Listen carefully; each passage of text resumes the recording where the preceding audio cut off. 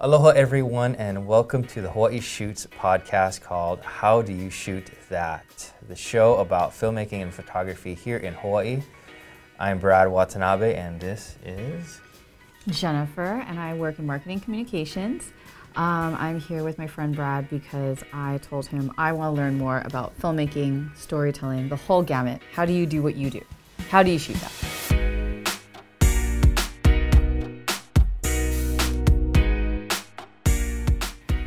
So today's theme is going to be about lighting, and we've talked about a lot of things from storyboarding. We've talked about just kind of more general things on lighting, but I want to know from you, what are some of the top 5 tips when it comes to proper lighting for films?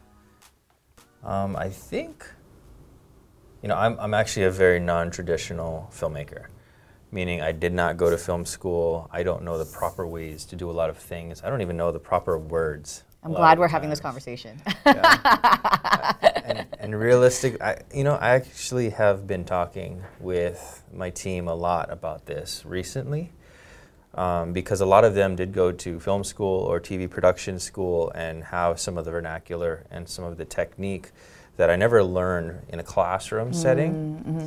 And so it's interesting to kind of compare how we do things, and how we understand things relative to what we do. Because I come at it from a very practical sense. Mm-hmm. I learned with my mom's VHS-C camera, and there's no manual settings, there's none of that. We just shot stuff, whatever we thought was interesting.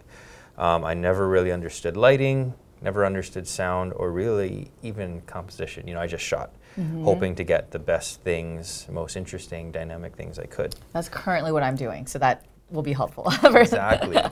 So, I just started shooting stuff. Yeah. Whereas these guys actually figured out, I want to learn how to do this the right way, went to school and learned in a classroom setting with projects and assignments the proper way to do things. And so I think it's actually interesting, really, really interesting to compare how we do things and why we do things.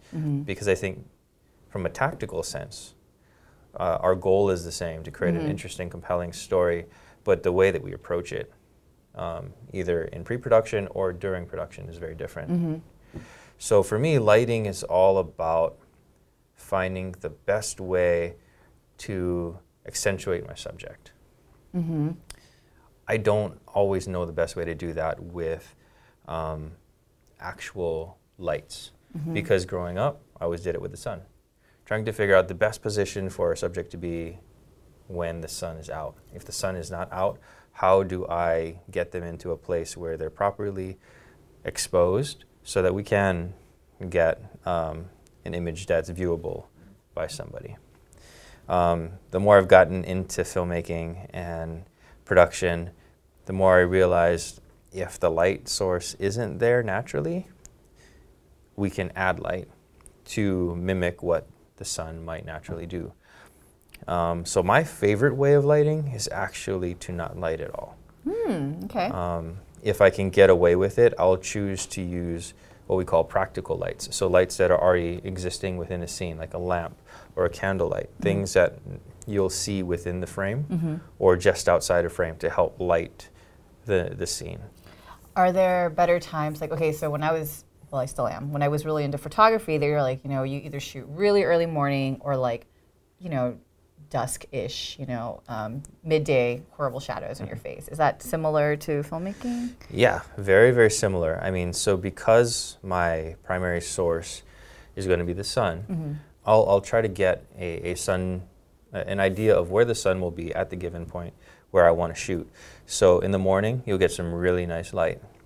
In the afternoon, around golden hour, you'll get similar light, because what you can do is, because the sun is actually lower on the horizon, you can position your subject either away from it or towards it so that you can actually shape your character with that light. When it's above you, you can't really do much with it. And it creates, like you said, those weird shadows under the chin, under the eyeballs, and it creates a very flat, unflattering image.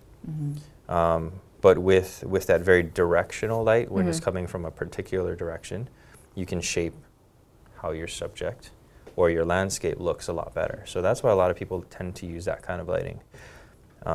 We call that golden hour, like right after the sun sets, or like the hour before the sun sets. Okay. Or in the morning. What time in the morning, like 5 a.m.? Just before the sun rises till about, I don't know if there's an actual time, it depends on what time the sun actually rises, but till about maybe an hour or 2 hours after that, so you'll usually get some nice, you'll get some nice light. Okay. So planning that time out is actually really, really helpful. So a lot of people tend to shoot golden hour, either dusk or dawn. Okay. But there's another time of day called blue hour. Ooh. So it's after the sun sets, after some of that magical glow goes away, you see this actual, like this magical blue sky. You know, it's not quite pitch dark yet. Just before that, it gets really nice, and you get a very different kind of sky and light. So you'll notice that in films, they tend to utilize that blue light a lot. So it's not completely pitch black, and you actually get some texture still in the sky. Cool. It's really a fun time to shoot. But again, you're racing against time because you can't control that sunlight. Yeah, I remember when I followed you on a shoot and we were just like booking it, and I was like, how does Brad walk so fast? But yet, like, has his camera still, like, sweating, running. Oh, okay, well, good to know. So I think that's the first tip, is understanding the sun, because that's going to be your best resource for that. Second tip is to actually, if you're shooting in a location, like in a building, in an office, in a whatever, you have to look at the color of your light first. Okay. Typically you have warmer tones, like candlelight or incandescent bulbs. You know, it's going to be warmer, more orangey. We call it tungsten. Or whiter or cooler light. So a lot of the LEDs are kind of in that bluer tone.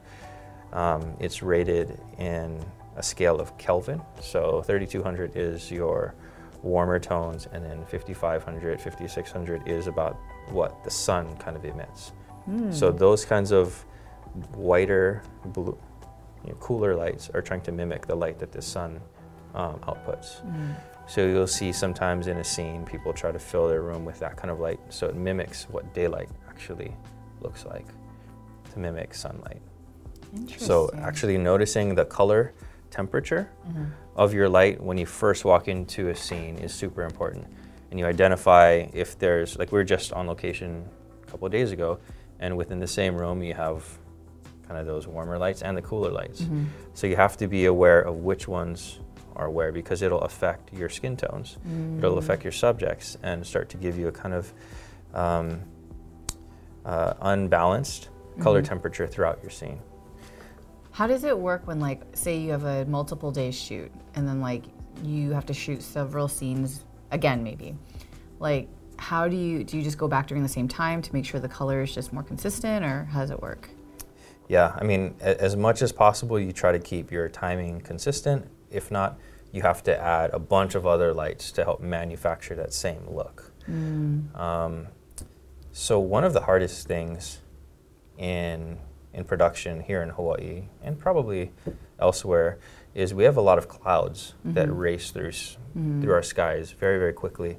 And so we're constantly trying to find times where our light will stay consistently bright, or consistently dim, or consistently in shade for an extended period of time, so we can create a nice, consistent scene. Otherwise, you get a lot of like super bright and then super dark, and then super bright and then super dark as the clouds kind of come over and past the sun. So understanding where the clouds are in position to the sun is another part of lighting. Is what's going to provide you the most consistent light for the amount of time that you're shooting. So say if you're shooting something and there's like the clouds, do you guys just wait for it? Like, how do you work with that? You gotta... You wait. Especially if you're doing like time-lapse stuff or any kind of long exposure where your scene needs to stay consistent. So that's the nice thing about still photography. You just take one frame. So you can wait for just like one patch of blue to come through your scene and get that beautiful sky. Or for video, anything for motion, you have to wait until until God allows it. Yes, yes, yes. Right? Yep. Yeah. Oh, good to know. Another tip, a lot of people when they first start out shooting tend to start shooting food because it's one of the experiences that we all enjoy and we also want to share. And people will use their iPhone as their primary light for shooting at nighttime or at dinner scenes or something. But what'll inevitably be happening is the iPhone flash is kind of that cooler tone. But in restaurants, you're usually seeing that warmer tone. Again, so that mix of light tends to make your images look funky. So you're blasting this really white, cool light on your food, but your ambiance, your surrounding scenes are all orange. So it makes for, we call mixed lighting scenario, and it just doesn't look appealing. So how do we make our food videos better? So one of the things that I like to do is actually try not to use light, if at all possible. So say if I'm at Roy's and I see the souffle and I'm like videoing it, do I then just edit and post to put more lighting in, or how does If you're working with something like your phone, yeah, do your best to not use your iPhone light if there's that warm light. Or what you can do is try to use it as a backlight. So it acts as like a light that comes from behind your food. It's a sexier way to shoot any kind of subject because it creates this nice rim around your subject, but it also separates it from the background a little bit, giving your image some depth or your video some depth. Okay. And it creates a nice opportunity to create like little lens flares, and you can shoot into your food a little better, and people forgive it because they see some of that backlight. I see. Yeah. Or you can take a secondary iPhone and use one of those light apps that allow you to change the color of your screen to the right color, temperature, light. Oh, I never would think of that. That's interesting. Yeah. Oh. So trying to find what color, temperature, light your surrounding is, and mimic that with your phone light. Because I feel like all the restaurants, it's all dark, super, super dark. A little bit of candlelight. Yeah, a little bit of candlelight. candlelight. Yeah, and I'm like, I want to see the menu. I can't read this. So in those scenes, color balance really, really helps. Just understanding that. Okay. Yeah. All right. So we have outdoor tips, indoor tips. Any other tips? Learning to shoot in the shadows, I think, is important as well. What do you mean by that? Can you be more specific? Because I think shadows are a negative thing. Like especially when we're first starting out, we think the more light, the better, right? More light usually means that your image is exposed more evenly, but it's not necessarily the most dynamic image because everything is lit up. So if you look at a person's face, there's so many different bumps and curves to it, and so being able to light it from the side gives you a different dynamic than if you're lighting it just from the front, because then you don't see the contours of the nose or the lips or the eyes in the same way. I'm really glad this is audio so that people aren't looking at our faces. But the shadows are where we find the information. Right. Because without the negative, you don't see the positive. Right. Right. So understanding the shadows is where you start to see how the light actually affects your image. And we're always shooting in some kind of shadowy space. So understanding how to shoot when there's limited light is something that I've learned to kind of embrace. Okay. What we often end up doing is putting a subject, like a person, under a tree, so that they're not blasted with light. I guess it was kind of like with a video when you were helping us shoot for the National EV Week, where brought on Greg and you didn't want to be in the main light. Yeah. Makes sense. And so understanding that there's a couple of different layers of exposure we take into account, what's in the shadow and then what's outside of that shadow, like the sky or the other trees or the other parts of the subject. But learning about shadows, I think, is probably one of the things that I've enjoyed exploring the most within the last year. Okay. So I guess it's not so much a tip, but I guess a question, are there any, YouTube outlets that do lighting really well? I don't know. I mean, there's a couple of YouTube shows that I love. One is called Film Riot, and they do a lot of sketch. They started off in like sketch comedy, not your typical like talking to camera, telling jokes kind of thing, but they would do little skits to show certain either visual effects tips or camera tips or audio tutorials, or they would actually take a really creative approach to teaching filmmaking in a practical way. Oh, cool.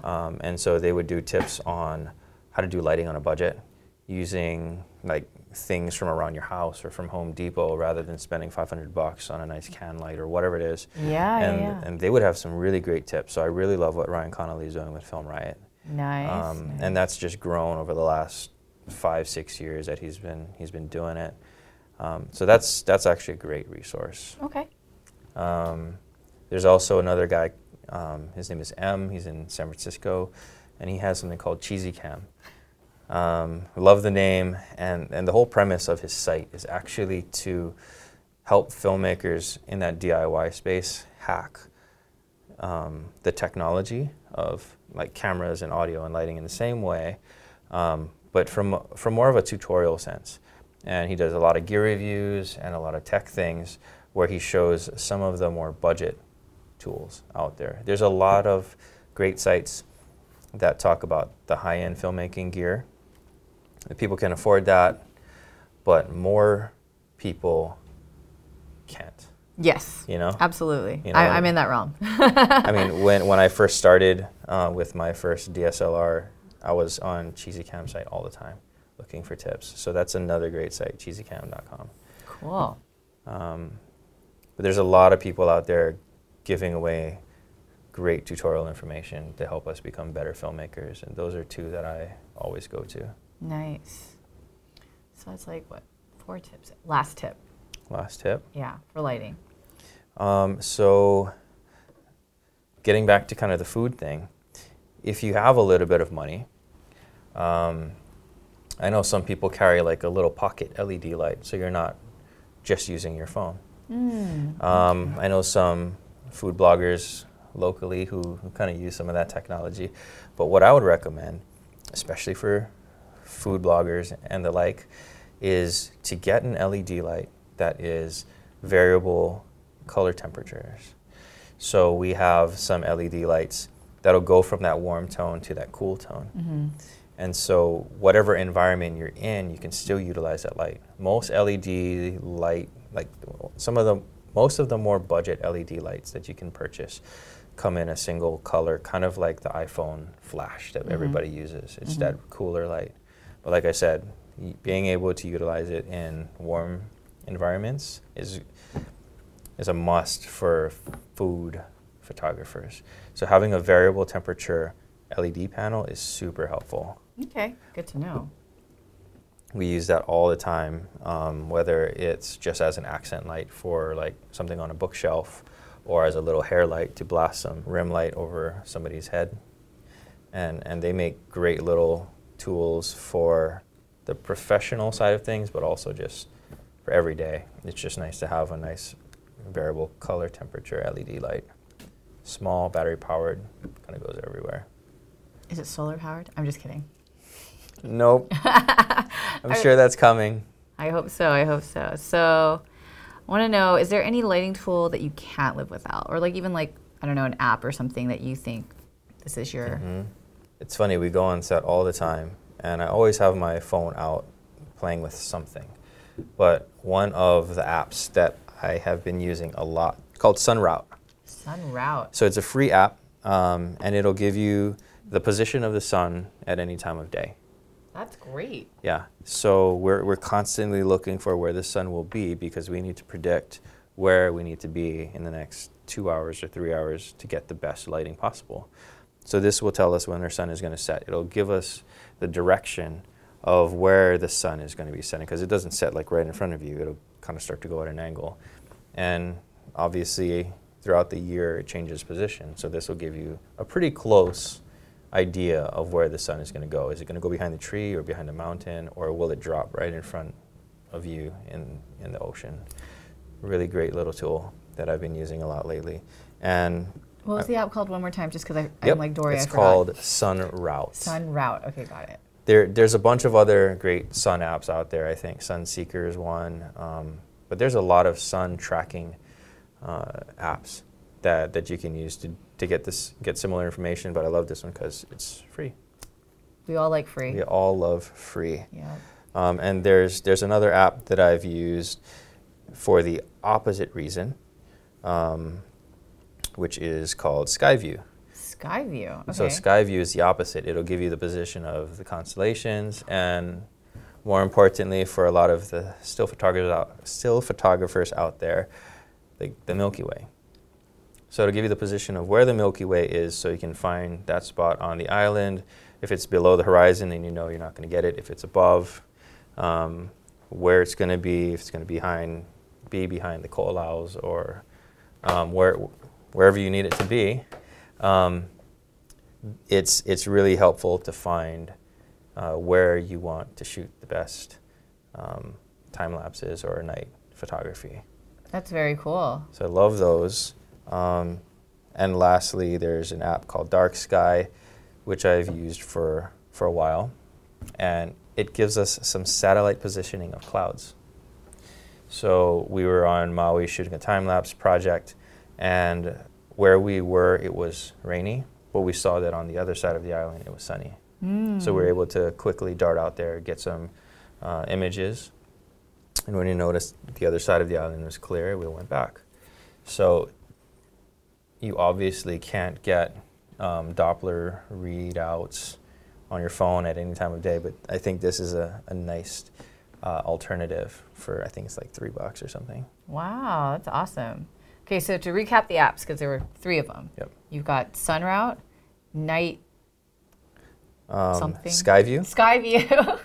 And then what else? Dark Sky. Dark Sky. I don't know why I said Yeah. All so right. you'll notice they all have to do with the atmosphere, or what the elements that we can't control are, because we can't do anything to control them. All we can do is observe and try to prevent or be proactive about being in the right places. So those are tools we use all the time when we're shooting. Very cool. Well, good to know. Do you have any other last minute tips? Anything else that, for us noobs starting out, what else we should use? I think what I've been learning a lot more lately is that it's not as much about trying to find how to light a subject, as much as it is about trying to find the best place for a subject to naturally be in its ideal light setting. And whatever that is, or wherever that is, if we can't control it, then trying to find the best way to make the most beautiful image possible with the existing light. That's one of my favorite exercises, just to walk into a space with little light, with a lot of light, and see how we can make that, embellish that to make a more beautiful image. My buddy Mauna, we did a lighting workshop earlier this year, and so one of the quick demos that we always do, and just to give people an idea of what light does, is you take your iPhone or even a flashlight, and you just light yourself, light your face up. Just put it on the top of your head, you put it in the front of your face, you put it on the side of your head, you put it in the back of your head or underneath your chin, and you see how it affects the subject. It'll change the way the subject is perceived. Everyone knows that if you put a flashlight under your chin, it gives you that scary look, right? Why is that? It kind of it darkens out your eyes. It makes you look really intimidating.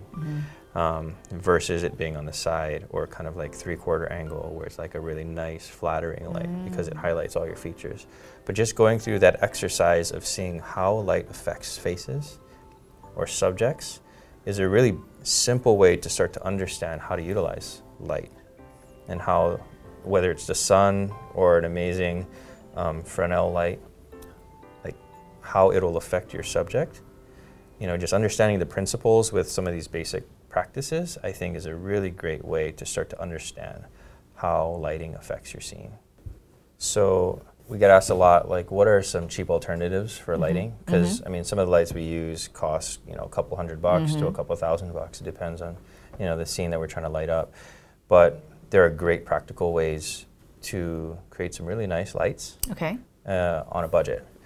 So we there are some lights that you can get at Home Depot. They have those halogen lights that, you know, those work lights that construction guys will use? Yeah. Those are a great light source. They're really bright. They can emit a pretty nice light, and they're like $15, maybe $20. Oh, that's very affordable. Super affordable, and available at any hardware store. So it's a nice way to get a bright light that you can start to play with. You can also start to get some pretty cheap LED, like strips from Radio Shack. Wait, are they still around? No, I got mine from Radio Shack before they closed. We would do City Mill, promote local. City Mill, but I don't know if I've seen the LED strips there. I just know that I've seen them there. There are some great LED panels that you can get from places like City Mill that are really cost-effective solutions. They're not built into like a photography or video casing.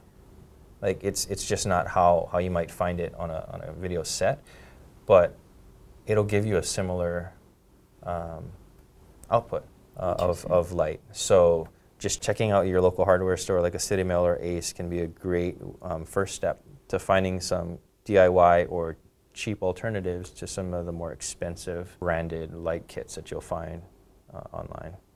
I like that. Okay, so these have been really great tips. I love everything you've shared with us so far. But like, you know, somebody like me, you know, baller on a budget, if you had $100, how would you use that towards lighting? What would you grab? So if we're looking at somebody trying to light up a video set, it's very different than if you're trying to light a portrait of a person. So I would look at what your goal is first. But I would typically start off by buying a $15 light kit from Home Depot, because it gives you a nice warm halogen light that you can use to light up an entire room. I've seen them recently at Costco, an LED version of that. Oh. So you can also get that alternative, which is still really, really bright and still cost effective. So if you get the $15 one from Home Depot, you have, what is that, $85 left. I know that Pro Camera Hawaii carries some LED light fixtures now.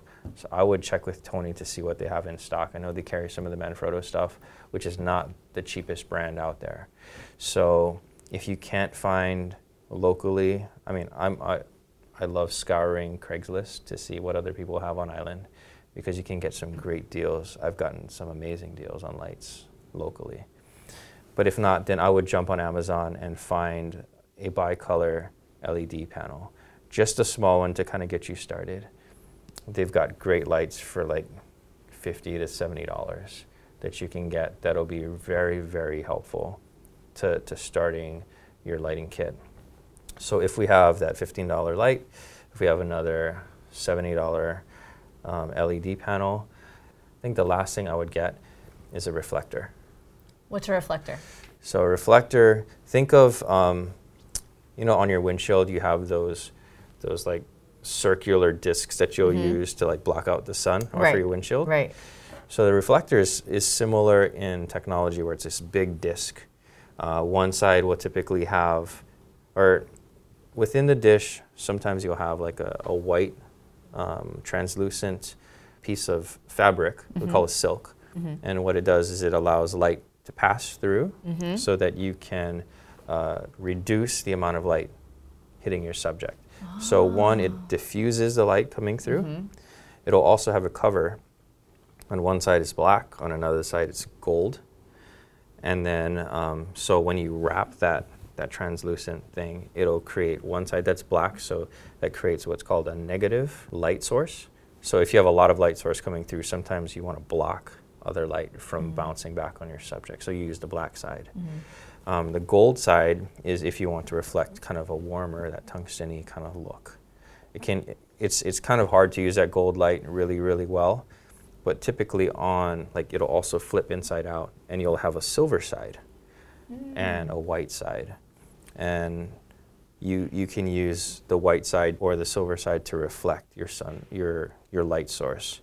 So it's when you're outdoors, you can actually use the sun as well as the reflector as two different light sources. So if your subject is in the middle, the sun is lighting up one side, the reflector is bouncing that light onto another side. You can get a pretty cheap reflector for about 15 bucks. So I think those 3 items would be great ways to start with a light kit. That's great. And I think that people, especially when you're first getting started, tend not to think of the reflector as a light source because it's not a powered light source, but it's a great way to reflect light. It's something that we have on every set because we always are using the sun. You guys heard it first. These are the top 3. Yeah, very cool. Very cool, very cool. Hopefully that was helpful. Yeah, no, it was. I mean, I would have no idea what to get, so I'm glad that, you know, if I can spend my $100, I know exactly what I want to buy. Yes. Sweet. Cool. So I guess that wraps us up for this episode of the Hoy Shoots podcast.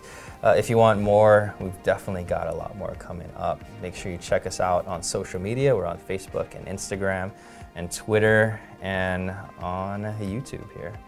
So make sure you check us out. Until next time, if you want to follow me, I am at Brad Watanabe. And I'm at JLou. And we will see you next time. Aloha. Aloha.